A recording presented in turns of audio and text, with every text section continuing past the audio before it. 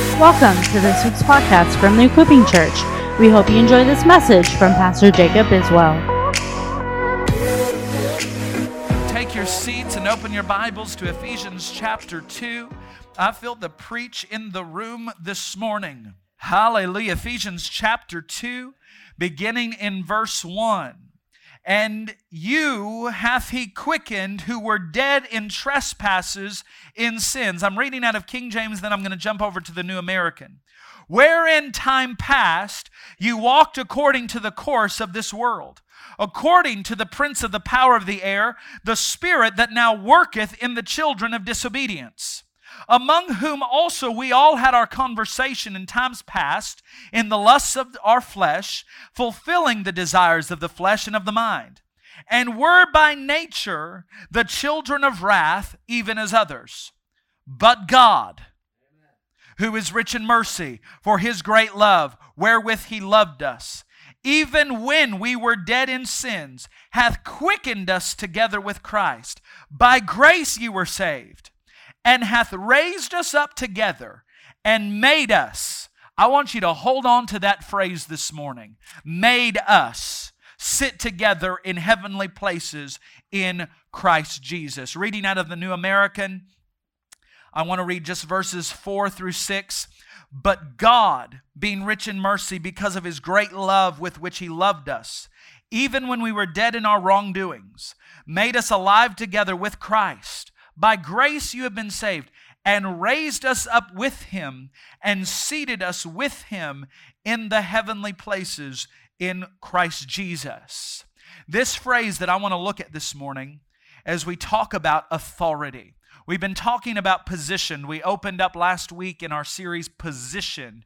You have been positioned with Christ in heavenly places. We talked about access last week.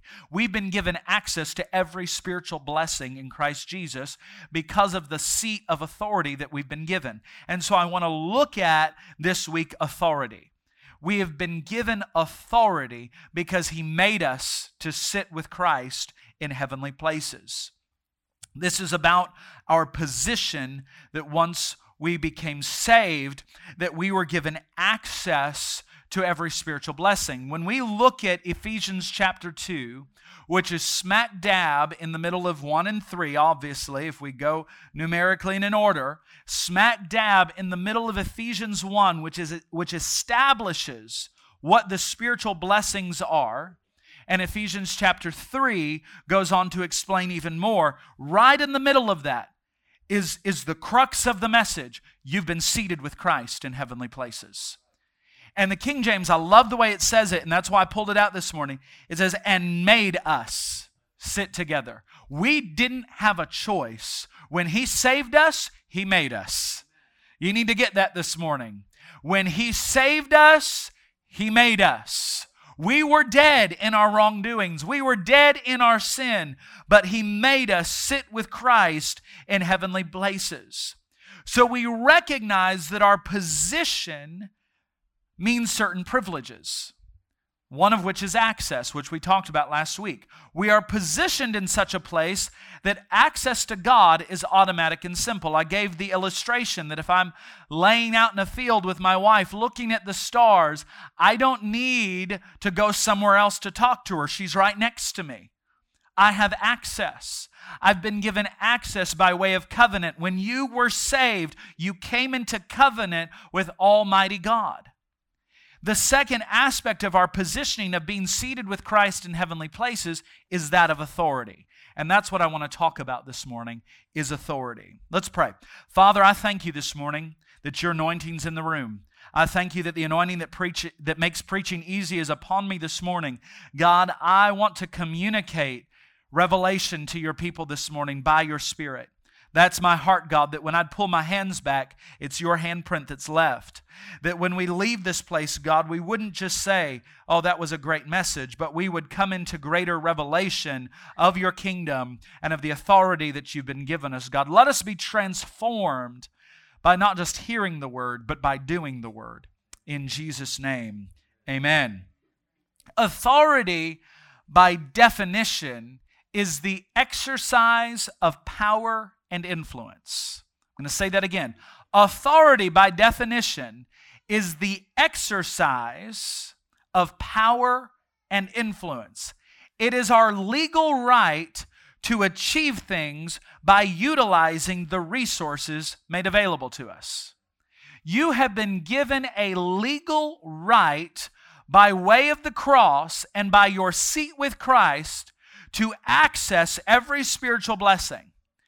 If I, for instance, had a product that I was going to sell, and I hired a salesman to sell it on my behalf, that salesman has authority to sell the product, to use the company's name, because it was given to him by the company in the first place.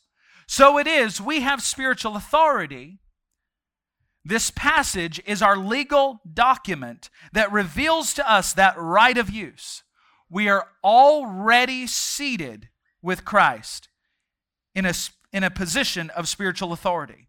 With every spiritual equipment called blessings, we have access. We're already seated. It's not something that's going to happen. It's something He has already done. We have been seated with Christ. He made us to sit. Christians, I think, in misunderstanding this, or often being ignorant of what this really means, have this way of approaching prayer from an angle that does not use authority. That we have for so long been ignorant of our seat with Christ, that when we approach prayer, we do it from this way, that we have a need to cry out to God and beg Him for an answer. And much of intercession is like that. Much of the intercession is we cry out for revival, and yet it never seems to come. I mean, there are whole conferences, and I'm not knocking them, because I believe in intercession. I believe in prayer. It is our engine in this church. Prayer is the engine of this church. But it's our pleading that with God that somehow God would come down and visit with us. We have this idea that we have to beg God to come off His throne and come visit with us. That we are so far separated from God that our prayer must be this idea that we are trying to pull God into our realm. But what He did 2,000 years ago at the cross is He pulled us up into His realm. He pulled us up to our seat of authority. He pulled us up and He said, I don't need to come to you. I'm going to bring you to me. Because I've already come to you. He came in the form of a man. He came and He died on Calvary's cross. He bled and He died. The veil was torn and it gave us access and it gave us a seat of authority. And I think for too long we've been living as though we have no seat with Christ. And it's evidenced by the results of our prayer.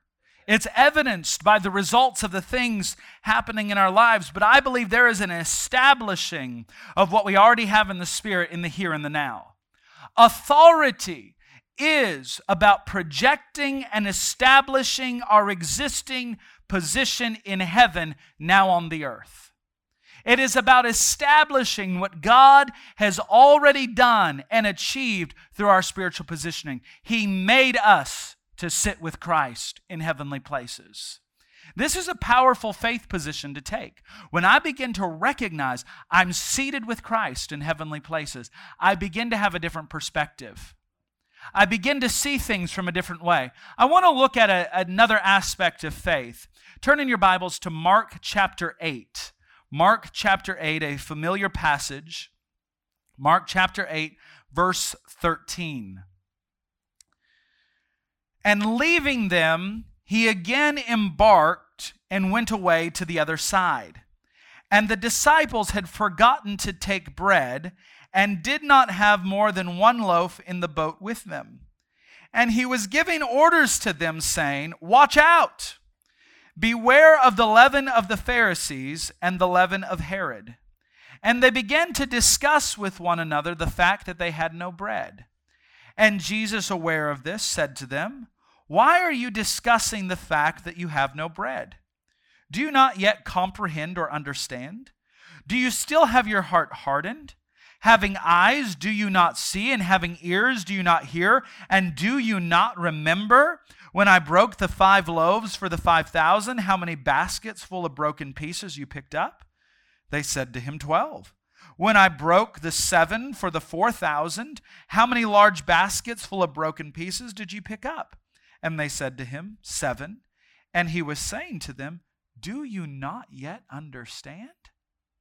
Jesus refers to 2 incredibly extraordinary miracles here. He refers back to, in the first, the 5 loaves.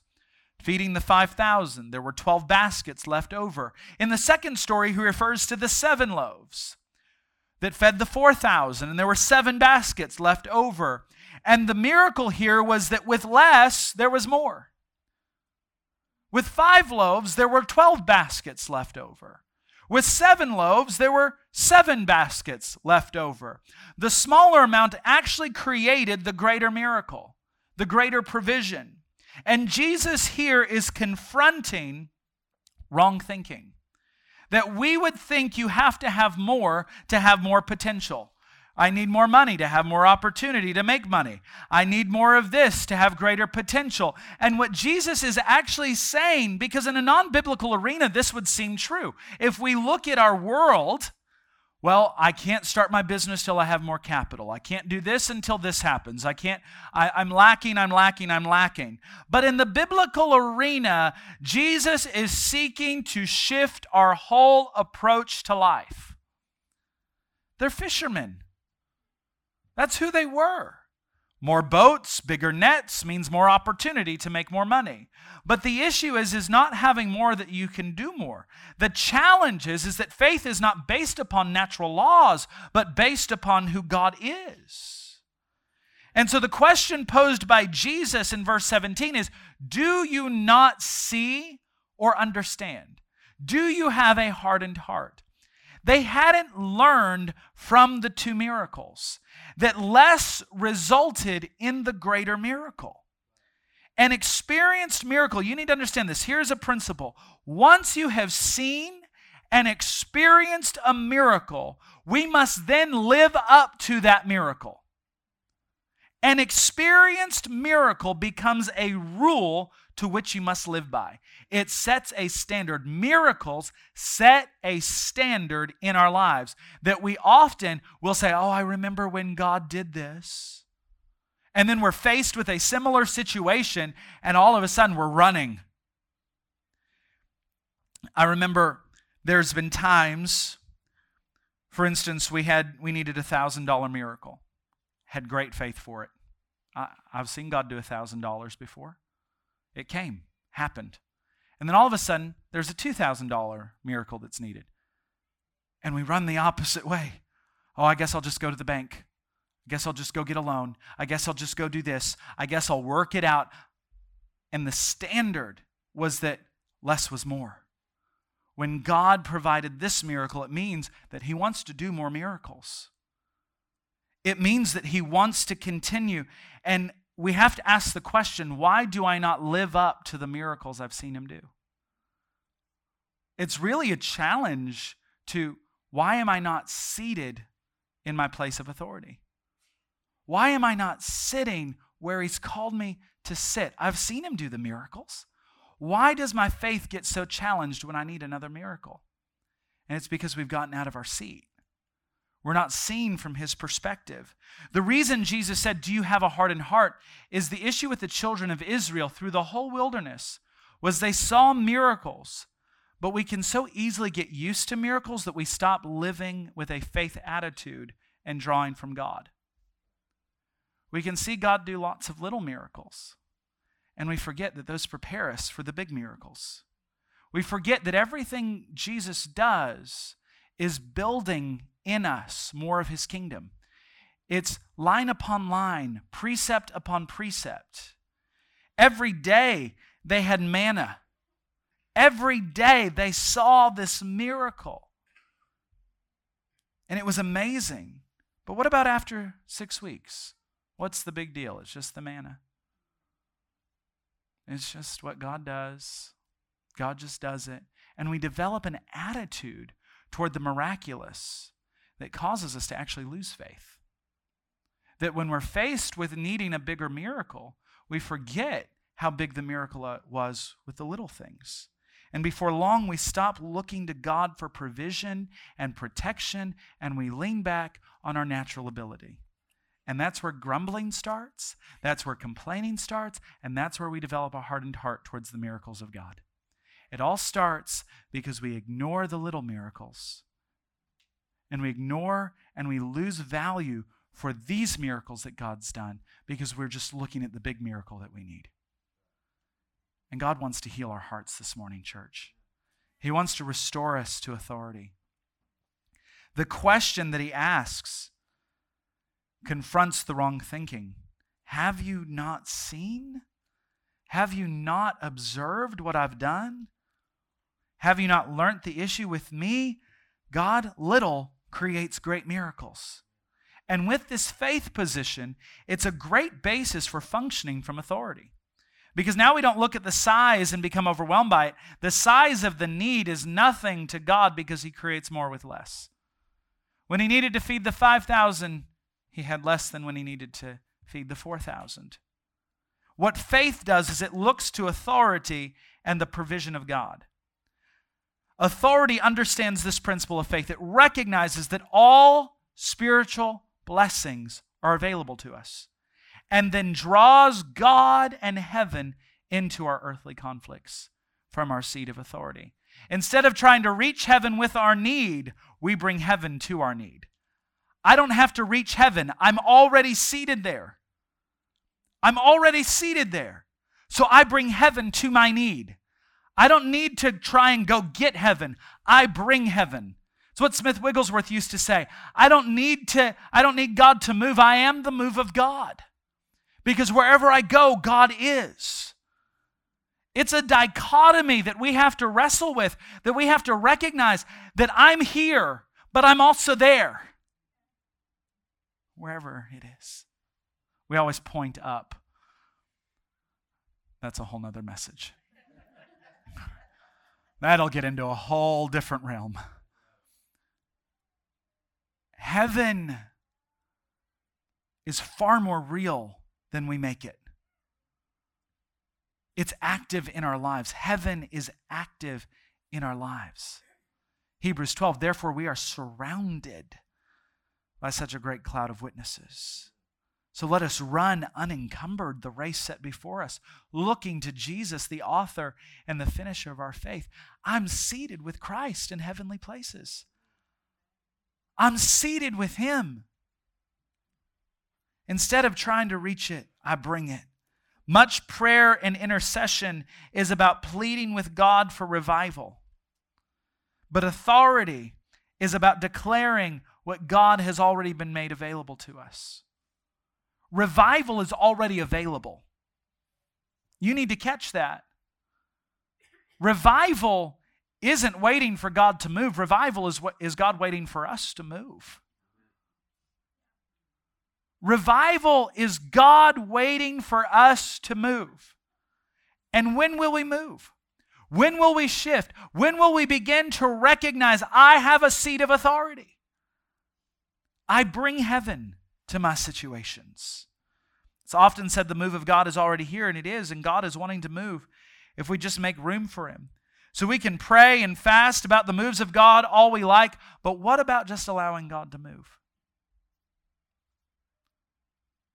See, so many people, and I'm going to challenge the thinking this morning, so many people, specifically in our Pentecostal and charismatic circles, spend years praying for revival, and they've never led anyone to Jesus. So many people spend years locked away in prayer rooms with big banners and maps and all these things as prophetic signs of the coming revival, and they've never shared Jesus with anyone. They will never have revival. Because revival doesn't happen in a prayer room. Revival doesn't happen when the church is locked away. As I've studied all the great revivals, there was always a group of people who were going after God in the streets. There was always a group of people who said, we're going to see people come to know Jesus, and then God breathes on it.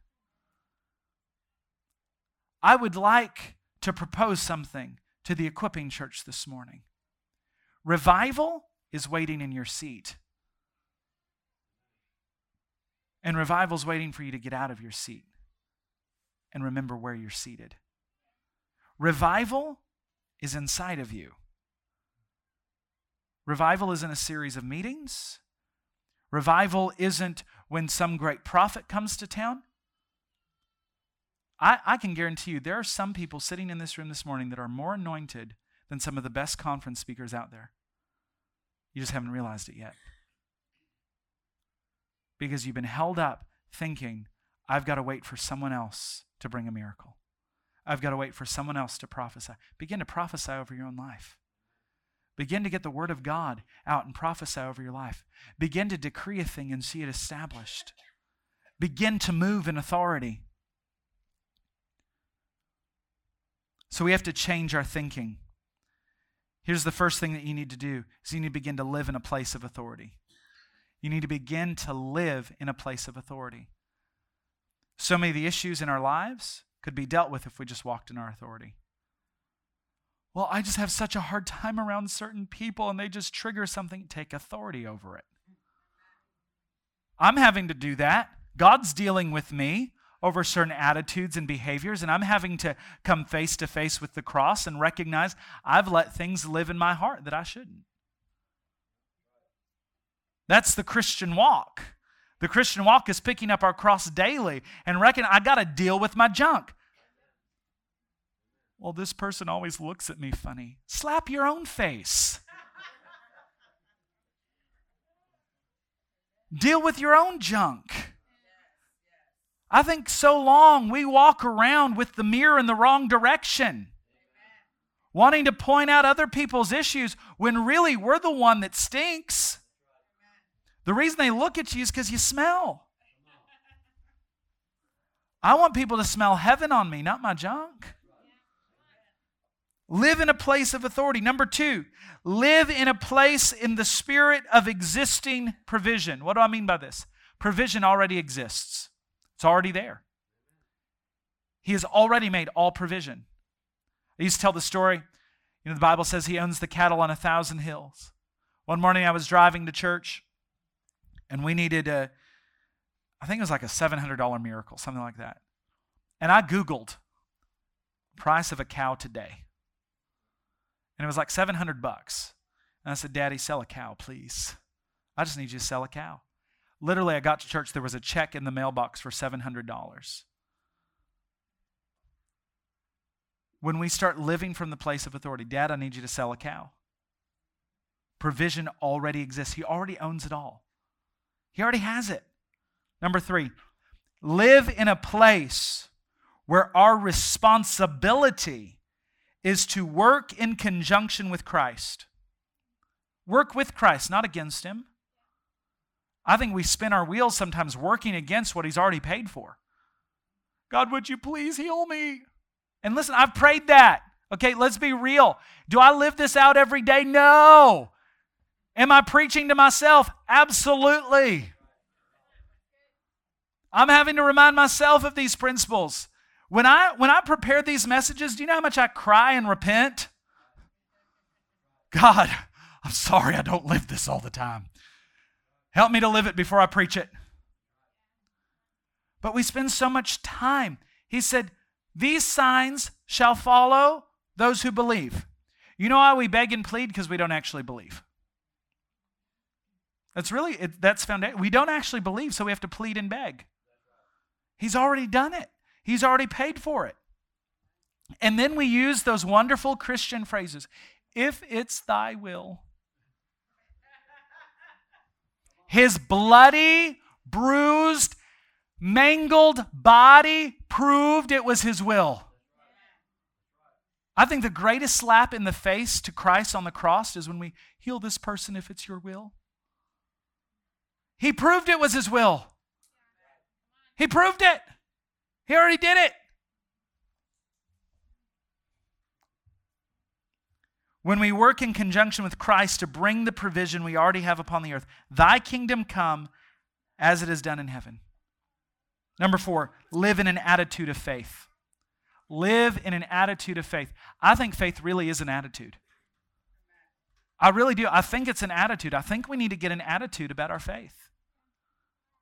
I think we need to shift out of this poor me mentality and start recognizing I'm seated with Christ. He made me sit down with him. He didn't give me a choice. He gave me access, and then he said, take a seat. You're going to sit with me. You're going to see things from my perspective. I paid too high of a price to leave you down there. Come sit with me. You know, like we do with our kids. Get over here and sit down now. Like at the rodeo last night with my 4-year-old who rode his first sheep, did great. He literally almost fell out of the bleachers because he wouldn't sit down. I had to pull him by the arm, sit down. I think Christ does that to us sometimes. Because we're over here looking at every shiny thing, distracted by all of our problems, and Jesus says, sit down and see things from my perspective.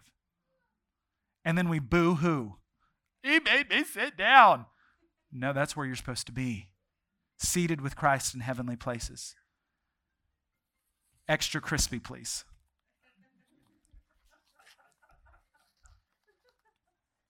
I just figured if there was a call coming, I might as well put an order. Authority is exercised only when we understand the principles of faith and spiritual positioning. Let me say that again. Authority is exercised only when we understand the principles of faith and spiritual positioning. The key, here's the key, to function in authority. Decree. Decree. The power of faith words. Ezekiel 37 gives an incredible description of this.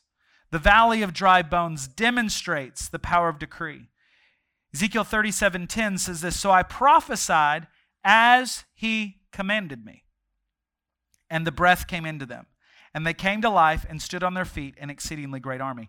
The power of the command was based upon existing knowledge. The knowledge being that the command of God was to speak to the dry bones. I prophesied. That word can also be, I decreed as he commanded me. He has given us this word.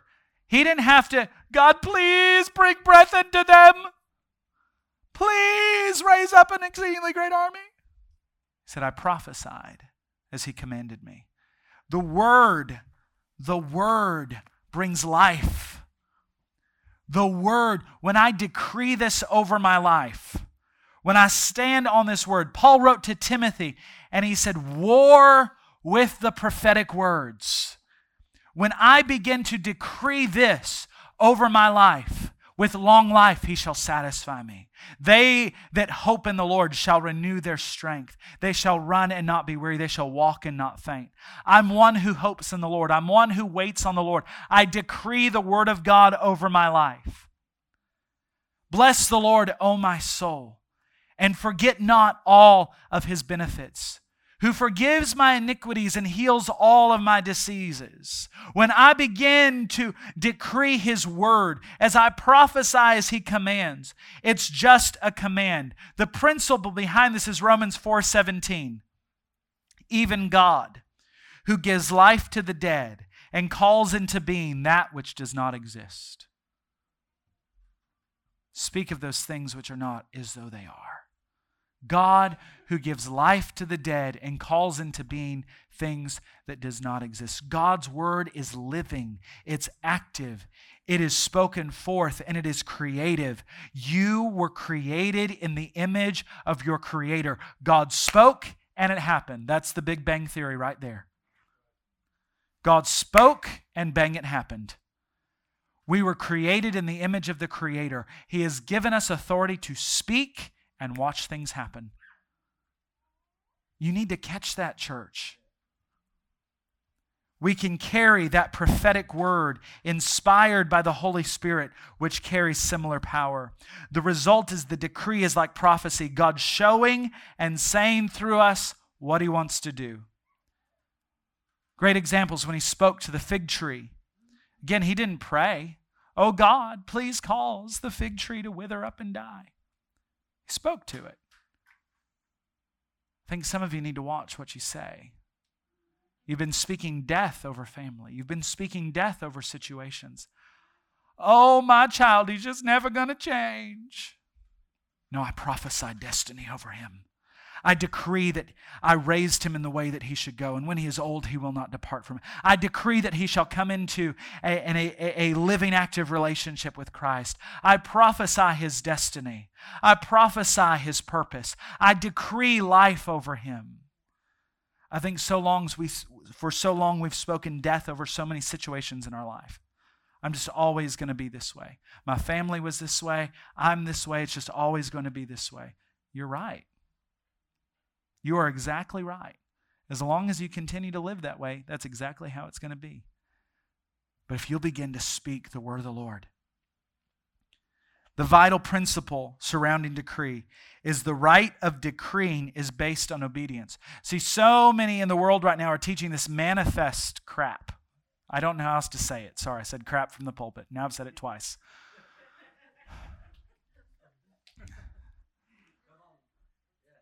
But it's this whole idea, if I just think about it, I can manifest it. And if I speak it enough, I can make it happen. That's not how decree works. The right to decree is based on obedience. When I'm obedient, son, when I'm walking in the way that I should, I can decree a thing and it will be established. So I can't live like hell and live in sin and live unholy and think I can just decree God's word and it's just going to work. That's not how it works. That's witchcraft and divination. But when I'm living right, when I'm living holy, when I'm following his word and I'm dealing with the things, I can begin to speak to situations. I can begin to speak to those things and line up. The right of decreeing is based on obedience, hearing God and speaking his word, speaking what you hear. Such a word from God has within it automatically the inherent power for creative miracles. When God speaks, there's always something within that word that carries creative faith to bring it to pass. So when I decree, I first ask, God, what are you wanting to do in this situation? How do you want to work? How do you want to heal? And then I decree what he says. And if I don't hear anything, I go to his word. And I speak the word until something shifts. When Anna in 2019 was dying, I mean, let's just be real, she was dying. She did die. There was a night in the hospital. She'll tell you the story. She died. She knew that she was leaving her body. She knew that she was done. I'll be honest, I had no faith for her healing. Faith had left me. I would sit for hours with Evelyn screaming and crying, trying to give her a bottle. I was anxious. I was overwhelmed. I was eating to comfort myself. I mean, I was done. God, I don't know how to do this. And then I'd muster up enough faith. Anna shall live and not die and declare the works of the Lord. And I just decreed that over and over and over. With a long life, you shall satisfy her. And thankfully, the rest of the world was praying too, because honestly, I think if it had been left up to me, we'd have a different story. But there's power in your decree. There's power in the word of the Lord. And some of you need to get the word of the Lord over your life and stop believing the lies of the enemy. Stop believing those things. You were made to sit with Christ in heavenly places. You know, one of the things that I've had to learn in my own life is that when I'm getting ready to minister or I'm going to speak at a conference or even here on a Sunday morning, I don't feel anything. Now, when I get prayer, like I'll go and have someone pray for me, I feel the Holy Ghost. I don't feel anything when I get ready to preach. Nothing. It's one of the reasons I pray for the anointing to make preaching easy, because I don't feel anything. People are like, you don't feel nothing? Nothing. I have to move by faith. But I've learned that when I begin to decree the anointing's on my life, I'm anointed for this. God has called me for this. And you know, one of the things that I've learned is that God purposely lets me feel nothing so I recognize it's him. And I'm thankful for that, to be honest, because I never want to get in a place where I think I can do it because I can't heal a headache on a fly. But I've had to learn to decree over my life. There's an anointing on my life. God has called me to this. God has called me to preach. God has called me to communicate. I'm anointed for this. And even though I don't feel anything, some of the greatest miracles I've ever seen, I felt nothing. Wasn't prompted. First time I saw a creative miracle when I was 14 in Mexico, in a little church. I felt nothing, but I saw this little girl come in. And I went, that's the miracle I'm going to see. I'm going to see it. Hector, come here. I saw her walk in. I'm picking on you because you speak Spanish. And from here down, there was no arm. There was just a stump. And it just hung there. And I went, that's the miracle I'm going to see. I was going to see miracles. I'd been decreeing it. I'd been declaring it. And I hadn't seen one yet. And so 6 days into the trip, Laura walks into that little church on the second story. And I saw that stump, and I said, I'm going to see it. So I walked over and I said, "Tu quieres tu brazo? Do you want your arm?" And she looked at me like, "What are you talking about, gringo?"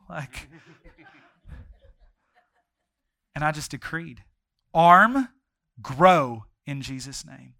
And as God is my witness, in the next 45 seconds, bone shot out, muscle shot out, skin shot out, her fingernails grew out, and God completely recreated her arm by the power of a decree. By the power of a decree. I think sometimes we wait till we feel something. We wait until we feel the anointing. We wait until we get our thrills and our chills, and God is reminding us, I made you to sit with me. Decree a thing, and it shall be established. We've got to move our prayer life from an immaturity of pleading for God to move into the realm of authority and faith. As I start to close this morning, notice I said start. I just have 3 more pages of notes. I'm just kidding. I want to look at one more passage this morning as I close. Mark 11:22 through 24. And Jesus answered and said to them, "Have faith in God. Truly I say to you, whoever says to this mountain, 'Be taken up and thrown into the sea,' and does not doubt in his heart, but believes that what he says is going to happen, it will be granted to him. Therefore I say to you, all things for which you pray and ask, believe that you have received them, and they will be granted to you." The Greek suggests in verse 22, where we say, in our English translation says, "Have faith in God." A clearer translation there would be, "Have the faith of God." Have the faith of God. Showing us what God's method of faith is here. Contains 2 elements. The first is that God's faith is spoken faith. It's verbalized. It's communicated. Whoever says, that's what he says there. Whoever says to this mountain, not pleads, not asks God, not intercedes for hours on end. It suggests a command. Whoever commands this mountain, be taken up and thrown into the sea. And the second is that God's faith is unwavering faith. For many, this is the stumbling block because our faith wavers. My faith wavers. But God's faith is unwavering faith. God's faith. Because the key to all faith is waiting on God until we've heard His voice to our lives. We have to have revelation. And with that voice and with that revelation, the doubt is cast away because we know that God has spoken. Too often, we jump off into all sorts of praying without ever having waited on God. That's why in our corporate prayer, we worship or we pray in tongues and we wait on the Lord. We don't just jump off into a list because there's no power in that. when we hear His voice, there's a supernatural quickening of faith. And the result is that faith decrees become a key way to bring heaven to bear on the issues we face on earth. The confidence that we have to pray this way is because of our positioning and our available spiritual blessings, which are accessible to us. Church, my greatest desire as your pastor is that you would access everything He paid for. Because I know what will happen when that happens. The outflow will be the kingdom will grow. That's the natural consequence of faith, is the kingdom grows. I believe that we are being positioned as a church for some of the greatest breakthroughs we've ever seen, because we as a church are going to take our position and recognize we've been made to sit with Christ in heavenly places. There's no cancer in heaven. There's no lack in heaven. There's no disease in heaven. There's no depression in heaven. There's no sin issue in heaven. When I recognize I'm seated there with Him, everything else starts to fall away. Will you stand this morning?